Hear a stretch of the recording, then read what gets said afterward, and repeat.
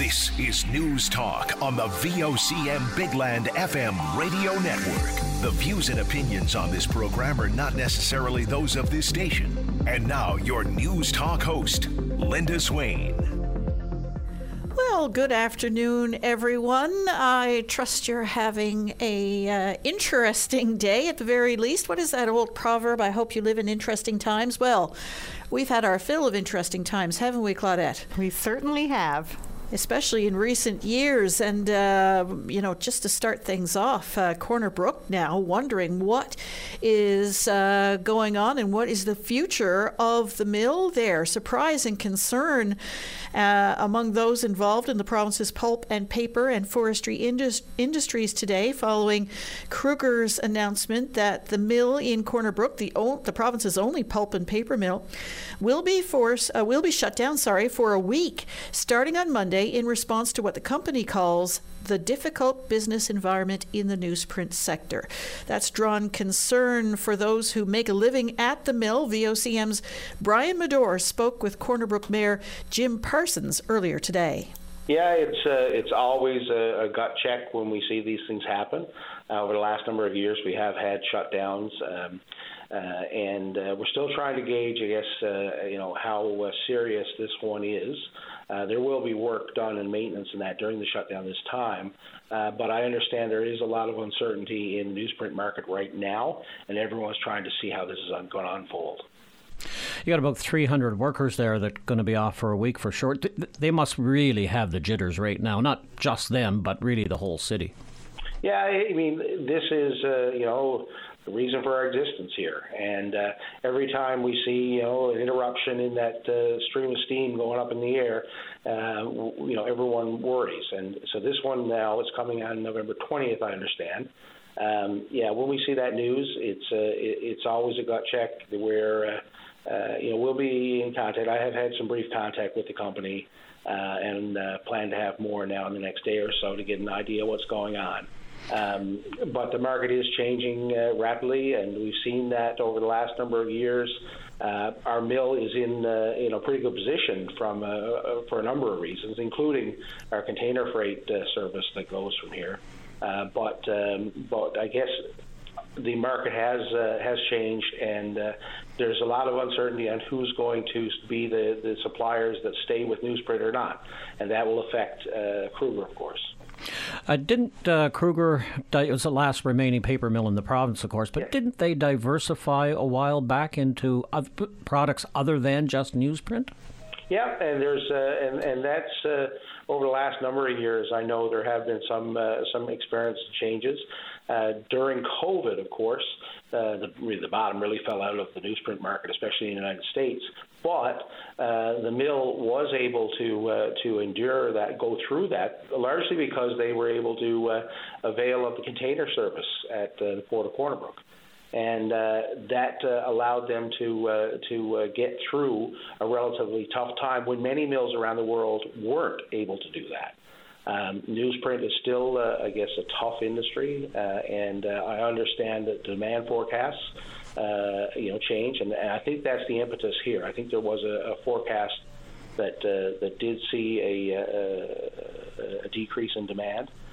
Usually, on a worldwide market, other companies may change products, and that will, of course, affect the viability and the price of newsprint worldwide. And it's really early days here now, but Kruger has done this type of thing before. Now, I will be glad to see them do necessary maintenance and work during this period, but there is definitely uncertainty. Mayor Parsons, how reliant is the city of Corner Brook on the newsprint mill? We saw in Stephenville the mill shut down, Grand Falls, Windsor shut down. Both towns survived quite nicely. What about Corner Brook? Well, we have no interest in seeing the demise of our mill, for sure. Yes, those communities have done well, but that's not. I'm not looking toward that future at all. Our mill, of course, they have their own power supply with hydro in Deer Lake. They also have great access to timber, and they also have, as I mentioned, the port. Being able to take paper right off of right off the machines and put it in a container and ship it anywhere in the world and react to demands in different parts of the world. So those items really make us very competitive, along with, of course, our great labor force. It is very important to the city of Corner Brook. So we are very much invested in this operation. Corner Brook Mayor Jim Parsons will be speaking on this over the next little while again, I'm sure, a couple of times. Yeah. I hope to get more clarity on exactly what's going on here. Yeah. I don't want to put out too big of an alarm at this point. It is early, so let's see what's going on here. This is not new, but we are concerned. We want to make sure we don't see any dramatic changes. So that's Corner Brook Mayor Jim Parsons trying to temper any alarm being felt in the region and within the industry as a whole surrounding this week-long shutdown starting next week. Well, Long Range Mountains MP and Minister of Rural and Economic Development Goody Hutchings and Provincial Forestry Minister Elvis Lovelace addressed the concerns with reporters at a fisheries funding announcement this morning. As we said, the fishery is important to every community, and Corner Brook Pulp and Paper has been, whether it was Bowaters, Corner Brook Pulp and Paper, Armstrong Workworth Company, that's the backbone of Corner Brook too. My hearts go out to everybody impacted. They do have shutdowns normally throughout the year. I'll be in touch when I get back home just to see, but we'll hope that they can get rejuvenated and back into the sector. The paper sector is changing. They know that. I've met with Kruger regularly when they come to town, and what can we do to make sure that we are helping and supporting whatever way we can in the new world of the forestry industry.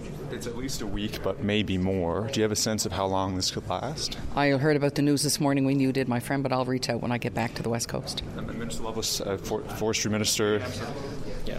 No, I mean forestry is very important, and I think, as Minister Hutchings has said, the industry sees its ups and downs, and this right now is a challenge, and we'll continue to work with Corner Brook Pulp and Paper and the MHAs that represent the area and the MPs, and hopefully there will be a better day tomorrow. But this is now a challenge that's been in the past. They faced many challenges, but we'll work with them to move forward with this challenge. It will be the last paper mill in the province, the last one to close, if it does close. I mean, do you have a sense of where this sector is going in Newfoundland Labrador?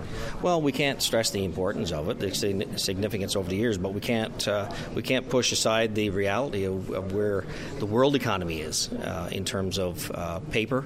Again, it's a challenge for them, but we've certainly worked well with them in the past, and we'll work with them now on this challenging file. So hopefully we can move this forward. And as the Minister said, the paper industry is changing. Are there different products? I know with the investment that was made in the port in Corner Brook, that helped immensely, because instead of having to load a whole vessel, now they could load container by container. That's helped. So, as the Minister said, we're there to help any way we can, and we'll be meeting with them shortly. So that's MP Goody Hutchings and Provincial Forestry Minister Elvis Lovelace this morning. The issue also came up in the House of Assembly this afternoon. Here's an exchange between Opposition Leader Tony Wakeham and Premier Andrew Furey. Oh, the Leader of Official Opposition. Here. Speaker, the sudden shutdown of the province's only paper mill has put shockwaves through the west coast of the province. I asked the Premier, has he spoken to Joe Kruger, and can he provide an update? The Honourable the Premier. Thank you, Mr. Speaker. I have not spoken with Mr. Kruger just yet, Mr. Speaker. Certainly this is of concern to us, Mr. Speaker. We certainly value that asset, Mr. Speaker, and more importantly, the hardworking women and men who work in that facility and those that are supporting it in the forestry industry, Mr. Speaker. And I can guarantee you this government will be there for them, Mr. Speaker. The Honourable the Leader of Official Opposition. That's good to hear, Mr. Speaker. I just hope it doesn't take the same long as it took for the fishery earlier in April. People on the West Coast need to know that the Premier has their back, and we need to find out from Mr. Kruger what exactly is going on. And you can guarantee we'll have more on that unfolding story as details become available. Well, coming up, some brighter news now. WestJet resumes direct air service between St. John's and London Gatwick. This is News Talk on VOCM. nutrition, exercise, keeping the cold at bay. Whatever keeps you feeling great, the Wellness and Healthy Lifestyle Show on your VOCM. Well, after nearly 5 years without a direct air link between St. John's and the UK, WestJet today announced that it will be resuming a direct flight between the capital city and London Gatwick starting in May. We'll take you back to this morning's announcement at the Majestic Theatre in St. John's. Please join me in welcoming Andy Gibbons, Vice President of External Affairs for WestJet.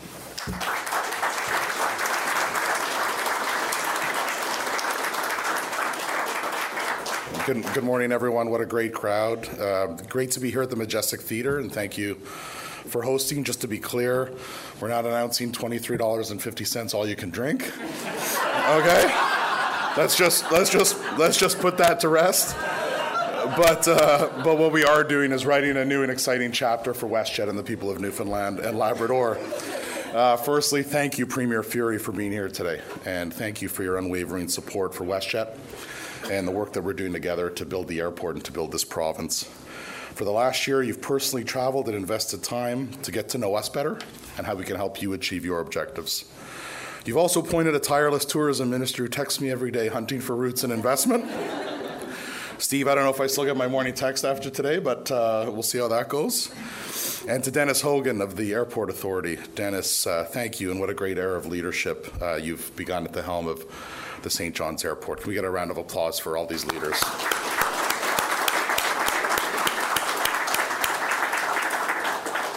Also, the stakeholders and partners and business and community leaders who you will hear from shortly. We got a lot of speeches this morning. Thank you for your advocacy and for your partnership.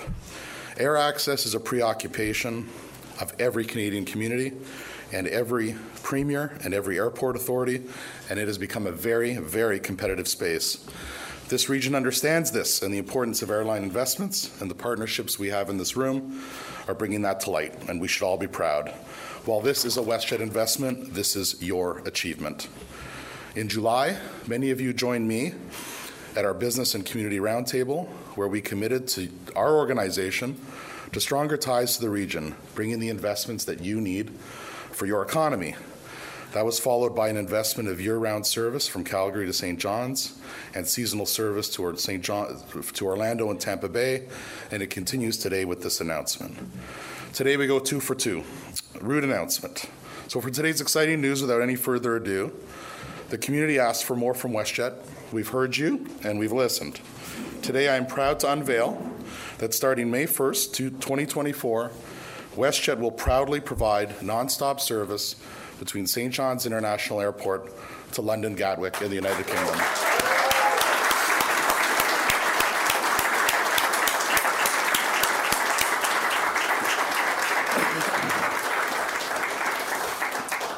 Also, I just checked this morning, and these flights are available for as low as $398 one way. So if you're a bargain hunter and looking for a deal, we've got them for you. This flight will run 3 times a week between May and October. It will depart at 12:15 in the morning and arrive in UK at 9 a.m. This flight will unlock St. John's trade and tourism potential and enhancing the inbound tourism and investment attraction. The UK is currently Newfoundland's largest international source market outside of the United States, with a total of 7,000 to 8,000 visitors annually. Travelers from the UK can choose Newfoundland Labrador for its beautiful landscapes, culture, and most importantly, its incredible people. So that is Andy Gibbons with WestJet making that announcement this morning. Reaction in the business community has been swift and very positive, I should say. St. John's Mayor Danny Breen is thrilled with the news. It's been about 4 years since this option has been available, and we're very pleased that WestJet has been able to come in and fill this gap in service. I understand the crucial role of transportation services. The inconvenience of traveling for hours to another city just to access overseas flights is also not lost on our residents and on our business partners. It not only leads to prolonged travel times, but also additional expenses. With this new route to London Gatwick, we're confident that residents and people across the province will welcome this new convenience with open arms. Our city thrives on tourism, a vital component of our local economy. With the introduction of this route, we anticipate a surge in visitors from overseas, eager to delve into the rich history, natural beauty, and warm community spirit that our city has to offer, a history that's deeply connected to Britain. This announcement, though, is just not about a new flight route. It's about opening doors to exploration, fostering economic growth, and strengthening the bonds that connect us globally. But it also gives us another notice that when we work together, when we engage our partners, when we find willing business partners who believe in what we believe in, we can accomplish anything. So that is Mayor Danny Breen, one of a myriad of speakers at that WestJet announcement this morning at the Majestic Theatre in St. John's. And generally speaking, the reaction has been absolutely positive on that. 3 days a week, starting in May and running through to October. And the general consensus is that hopefully they'll be able to expand that service beyond that initial offering. But as has been said in the past, including by Mayor Danny Breen and others when these services have been introduced in the past, is people have to use it. So with any luck, there'll be a big uptake on that. Well, people gathered at Confederation Building today calling for an increase in American Sign Language services. Newfoundland and Labrador only has 5 interpreters to service over 600 adult members of the deaf community. The crowd is calling for government to address the shortage. Executive Director of the Coalition of Persons with Disabilities, Nancy Reid, addressed the crowd today. Here's what she had to say. It's great to see everybody here today, and I want to highlight for a minute that we had to wait a little bit. Our wonderful interpreter today had a previous commitment and wasn't able to get here quickly. And I think that we all need to recognize that those are some of the things that happen for persons who are deaf on a continuous basis. We don't have enough interpreters in this province to fulfill the needs of the number of persons who are deaf that need interpreting on a daily basis.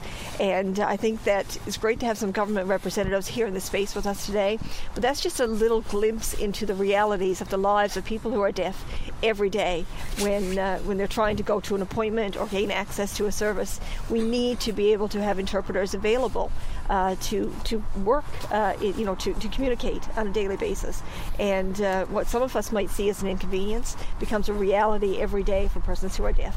So we're really here today as a broad community of persons with disabilities. We want to demonstrate our support for the needs of the need for a greater number of interpreters. And in addition to that, we really want to highlight the need for a greater number of interpreters, but also for seniors, and for seniors who are deaf, especially living in areas where they would normally be able to access different types of services, to be with peers. But when we're living in seniors' homes or in facilities where without that connection through ASL, seniors are actually living in isolation, even though they're living in public spaces, because it is so important that we be able to communicate. Communication, you can see that on a number of the signs here today. Communication, language is a right, and we are being denied that right if we don't have ASL interpretation. We are here as a broad community to say that persons who are deaf are not alone in this. We are here as a community. We want to really support our friends in the deaf community and say that we recognize your rights are being diminished. We recognize that you need to have access, and we're here to fight with you to in every way that we can to make that happen. Thank you all for coming out today. We're here for the long haul. So that is Nancy Reid, Executive Director of the Coalition of Persons with Disabilities, and I'm not sure you could hear it over the radio or not, but you could hear the language interpreter and doing the American Sign Language next to her on that cold, cold day. Well, Health and Community Services Minister Tom Osborne met with those gathered at Confederation Building today. He also spoke to media, including VOCM's Noah Shepherd. Certainly looking forward to meeting with them. I know we have a meeting set for November 20th with one group. Just spoke to an individual here today who has requested a meeting. So we are looking at providing or how we can provide additional interpreters, additional interpretation services, including technology, that may assist. So that's something that the department is currently looking at. But I think we need to meet with the group and both groups to really get a better understanding of what it is they're asking for, so that we can determine how we can best help. Part of the reason I'm here today is to hear their concerns, so that we can have a better understanding. But we do know, based on the invitation to come here today, that they are looking for additional interpretation services, including ASL interpreters. So we're certainly prepared to meet with them and talk about how we can do that. We currently fund one group, and I understand that there's some concern between the two groups. But we currently fund one group. We are absolutely prepared to look at additional funding for additional interpreters. There's about 600 deaf and hard of hearing adults in Newfoundland and Labrador that would require the services of an interpreter. So we are prepared to look at that and what can be done. Even in the hospital settings, what technologies can be utilized to better communicate with the deaf community, and ensure that they have that ability to communicate as well. Just recently, I received an invitation about a week ago, I think, to attend this rally. So staff are in communication with the deaf community. Again, I understand, from this group, there may be different groups of the deaf community. So I think it's important to meet with all groups. So that's Health Minister Tom Osborne. When we come back after the news break, Osborne will respond to concerns raised by the Seniors Advocate about access to home care. This is News Talk on VOCM. Stay informed and have your say on the news of the day with your VOCM. Join Linda Swain weekday afternoons from 4 to 5 p.m. for an hour of talk and discussion with decision makers and listeners like you. News Talk on your VOCM. And we're back on VOCM News Talk. Well, we're going to get another dirty weekend, Claudette. It seems to me every weekend over the last little while. Brian and I were joking about this. Brian Medora and I were joking about this earlier today, but we're saying, has there been a fine weekend since maybe, September? I don't know. Yeah, it just seems like damp, cool, cold, that kind of thing going to your bones a bit. Miserable, drizzling. Yeah, but I'm loving the Christmas music, so I'm fine, and I can just put all that in the back burner and concentrate on everything on my holiday to-do list. Noticed some of my neighbors have their trees up already. Oh. Yeah. I remember you mentioning what you had done, which is just the festive stuff. So it's like getting rid of what happened in the summer, like your deck stuff. Yes. Putting all that back, getting ready that way. Okay. Yes. Yeah. So, I had to do it because otherwise I'm not going to have any plants next year. So, right. All these delicate things come in and get covered up and put in neutral, we'll say, hibernation until the spring, when hopefully they will sprout anew and I don't have to pay for more plants, if you know what I'm saying. It's all very economic, don't you know? But yeah, that's as far as I'm getting with pre-Christmas. Oh, you're a December girl then. Yeah. Okay. Yeah, I'm a December 16th girl. Oh, that will give me anxiety. Oh, really? Yes, that's too far in advance. I don't know. I wait. You wait, yeah. I wait. And everybody is so different. I understand the reasons why people do it. Oh, I totally get the excitement. Trust me, I am suppressing great excitement right now. It's true. I get really excited. Christmas is one of my favorite times of the year. So, yeah. Well, I would like to see you. But there's something to be said for restraint. For me, right? Just for me. Yeah. Only me. I still would like to see you to bump it back like a week, like maybe next week start to do something. I'm helping you, Linda. If it was my son. Oh, he'd already have everything up? Yeah. Oh, yeah. Like, it was like in September. He's like, Mom, when are you putting on the Christmas tree? Not yet.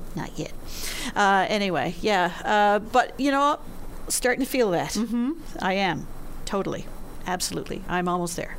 Well, on another note, we were talking about the health minister earlier, and of course the seniors advocate yesterday, Susan Welsh, released her report on the very serious issues faced by seniors in Newfoundland and Labrador. Well, Health Minister Tom Osborne joins me now for reaction. Well, hello, Minister Osborne. Good afternoon. Pleasure to be on your show. So, tell us now, the Seniors Advocate has released her report, What Golden Years? And anyone who has someone in their life of a certain age, a lot of this rings very true to them. A lot of seniors falling through the cracks when it comes to access to certain programs and benefits, but also talking about access to home care, and that falls in your purview. Tell us what your take is from this report. So a lot of good points made in the report. Obviously, we have to review the report and look at the art of the possible. What I can say, last week, when the Premier announced the poverty reduction strategy, he had also indicated that there will be a dedicated poverty reduction plan for seniors that government are still working on and putting together. So that's something that will address many of the concerns that were raised in the report. There's also a cabinet committee on seniors, which includes ministers and deputy ministers and other officials. We've been meeting now for a number of months looking at a number of issues related to seniors' health care, affordability for seniors, keeping seniors well and healthy and able to live in their own homes and communities longer. There is also in the last week or so, a basic income program for seniors that was announced. That was announced as part of the poverty reduction strategy. So we are looking at a number of initiatives to ensure that we focus on seniors, keeping seniors well, and keeping them out of long-term care and in their own homes as long as possible. Some of the initiatives that we've included would be an RFP for community-based supportive care. We've put an RFP out recently as well for rehabilitative care, restorative care for seniors, and a specialized demonstration program, an adult daycare program. All of these things hoping to keep seniors living in their homes longer before they need to look at long-term care or personal care. So I know you don't want to give too much away if this is something government is working on now, a dedicated poverty reduction plan specifically for seniors. But in terms of home care and access to home care, we were speaking with NAPE. They're saying there's a lot of red tape there. And it's also impacting recruitment and retention when it comes to home care workers, those all-important home care workers.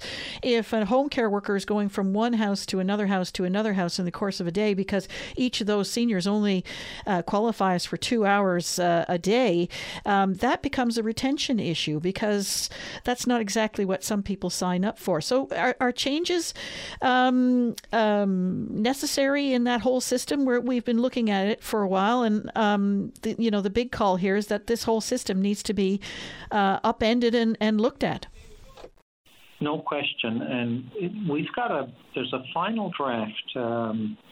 So I guess news for you, but there's a final draft of the new provincial home support standards that is going through, just an edit process or make sure that grammatically and so on, everything is as it should be. So the final draft is there, going through the final review by government. The Department of Health and Community Services, the Home Care Association, have worked hard to develop the new standards and a service level agreement that will focus on increasing the quality of services provided through that program.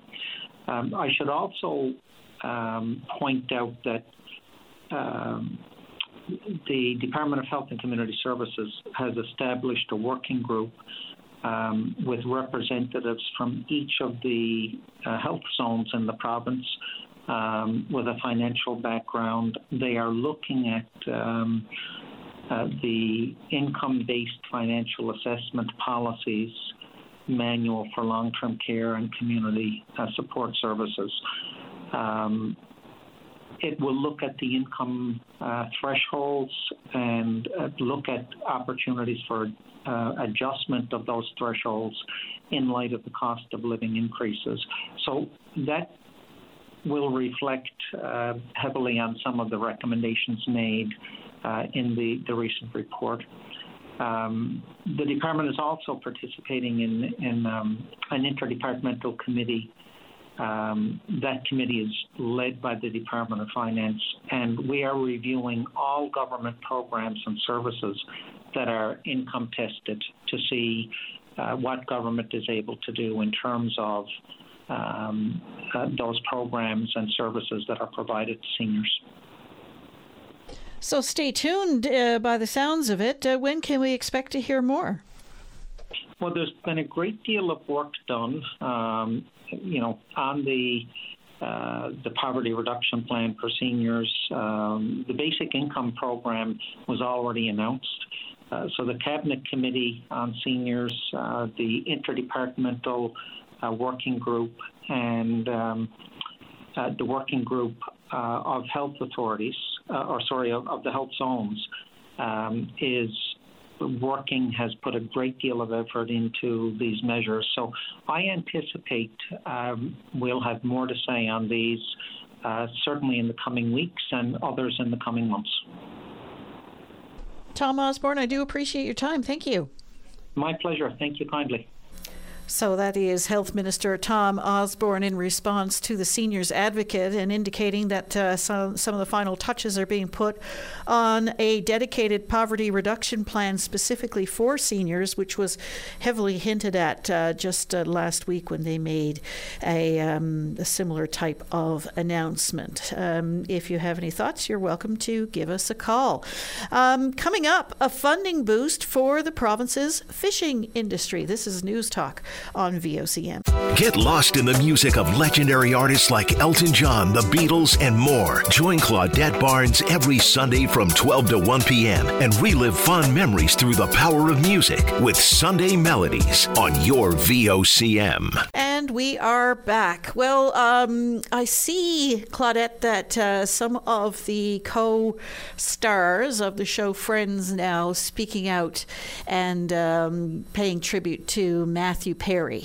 They've been taking to social media and sharing memories and thoughts and all of those kinds of things. And I think a lot of us who've been following his career as a Canadian, because that was the big thing about him, if you recall, when Friends was on the go, it was like, oh my gosh, Matthew Perry is Canadian. We followed his difficulties because he had some very well publicized trials, we'll say. Yes, with, I believe it was, I know he was in rehabilitation before, and I think he even counseled people, and he wanted to be remembered for that as well. Yes, and some of his friends on Friends helped him seek out the attention that he needed, and then he passed it on, if you know what I'm saying. But, it's interesting now in retrospect watching some of the reruns, because they do air them a lot, actually, on television, is seeing him going through that. You can see it happening where there's a period where he loses a lot of weight, and you can see he's skeletal, for want of a better word, really quite stark, and that he was working through that. He was continuing to work and continuing to be funny and continuing to be engaging and all of that stuff. So I see that Matthew Perry's friends, in quotations, sharing more memories of the Canadian actor in their first personal social media post since his death last month. Jennifer Aniston said on Instagram that she's been poring over texts between her and Perry, quote, laughing and crying and laughing again. Matt LeBlanc, who is also a very funny guy in his own right, said it was an honor to share the stage with Perry and call him a friend, and joked, quote, and I guess you're keeping the $20 you owe me.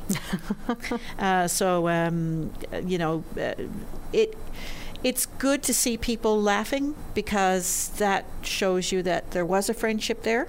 Yeah, I mean, people as soon as this happened, of course, everybody wanted to hear from them right away, and they took, I think, a collective stance, and they wanted to be able to grieve and to just think about them before they kind of just haphazardly started talking about jumped on any bandwagons or bandwagon. Whatever. So it's nice that they use that time to reflect and to grieve, and that they can show their relationship publicly and what he meant to them. Yeah, very moving, because, of course, these people, we don't know them personally, but they make their way into our living rooms and our homes and our heads. They're a part of our fabric. Exactly, part of our cultural fabric. Mm-hmm. And, that show was 30 years ago. Can you just imagine? That. No.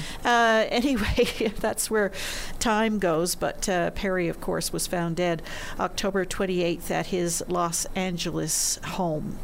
Back to local news now. All levels of the fishing and aquaculture industry in Newfoundland and Labrador getting a boost from Ottawa. Long Range Mountains MP Goody Hutchings and the Fisheries Minister for Newfoundland and Labrador, Elvis Lovelace, announced $25 million in funding through the Atlantic Fisheries Fund for 147 projects across the province. The funding will be used to help upgrade equipment, improve the quality and productivity and sustainability in the local seafood sector. Of the 147 projects receiving funds, 116 of them are in harvesting, 22 in processing, as well as 5 projects in aquaculture that will focus on the development of oyster and salmon, while 4 projects will support Indigenous partnerships. Here's Provincial Fisheries Minister Elvis Lovelace. So for me, I'm here as Minister of Fisheries, Forestry and Agriculture, but from a guy that represents Fortune Bay, Cape Lahoon, it's a South Coast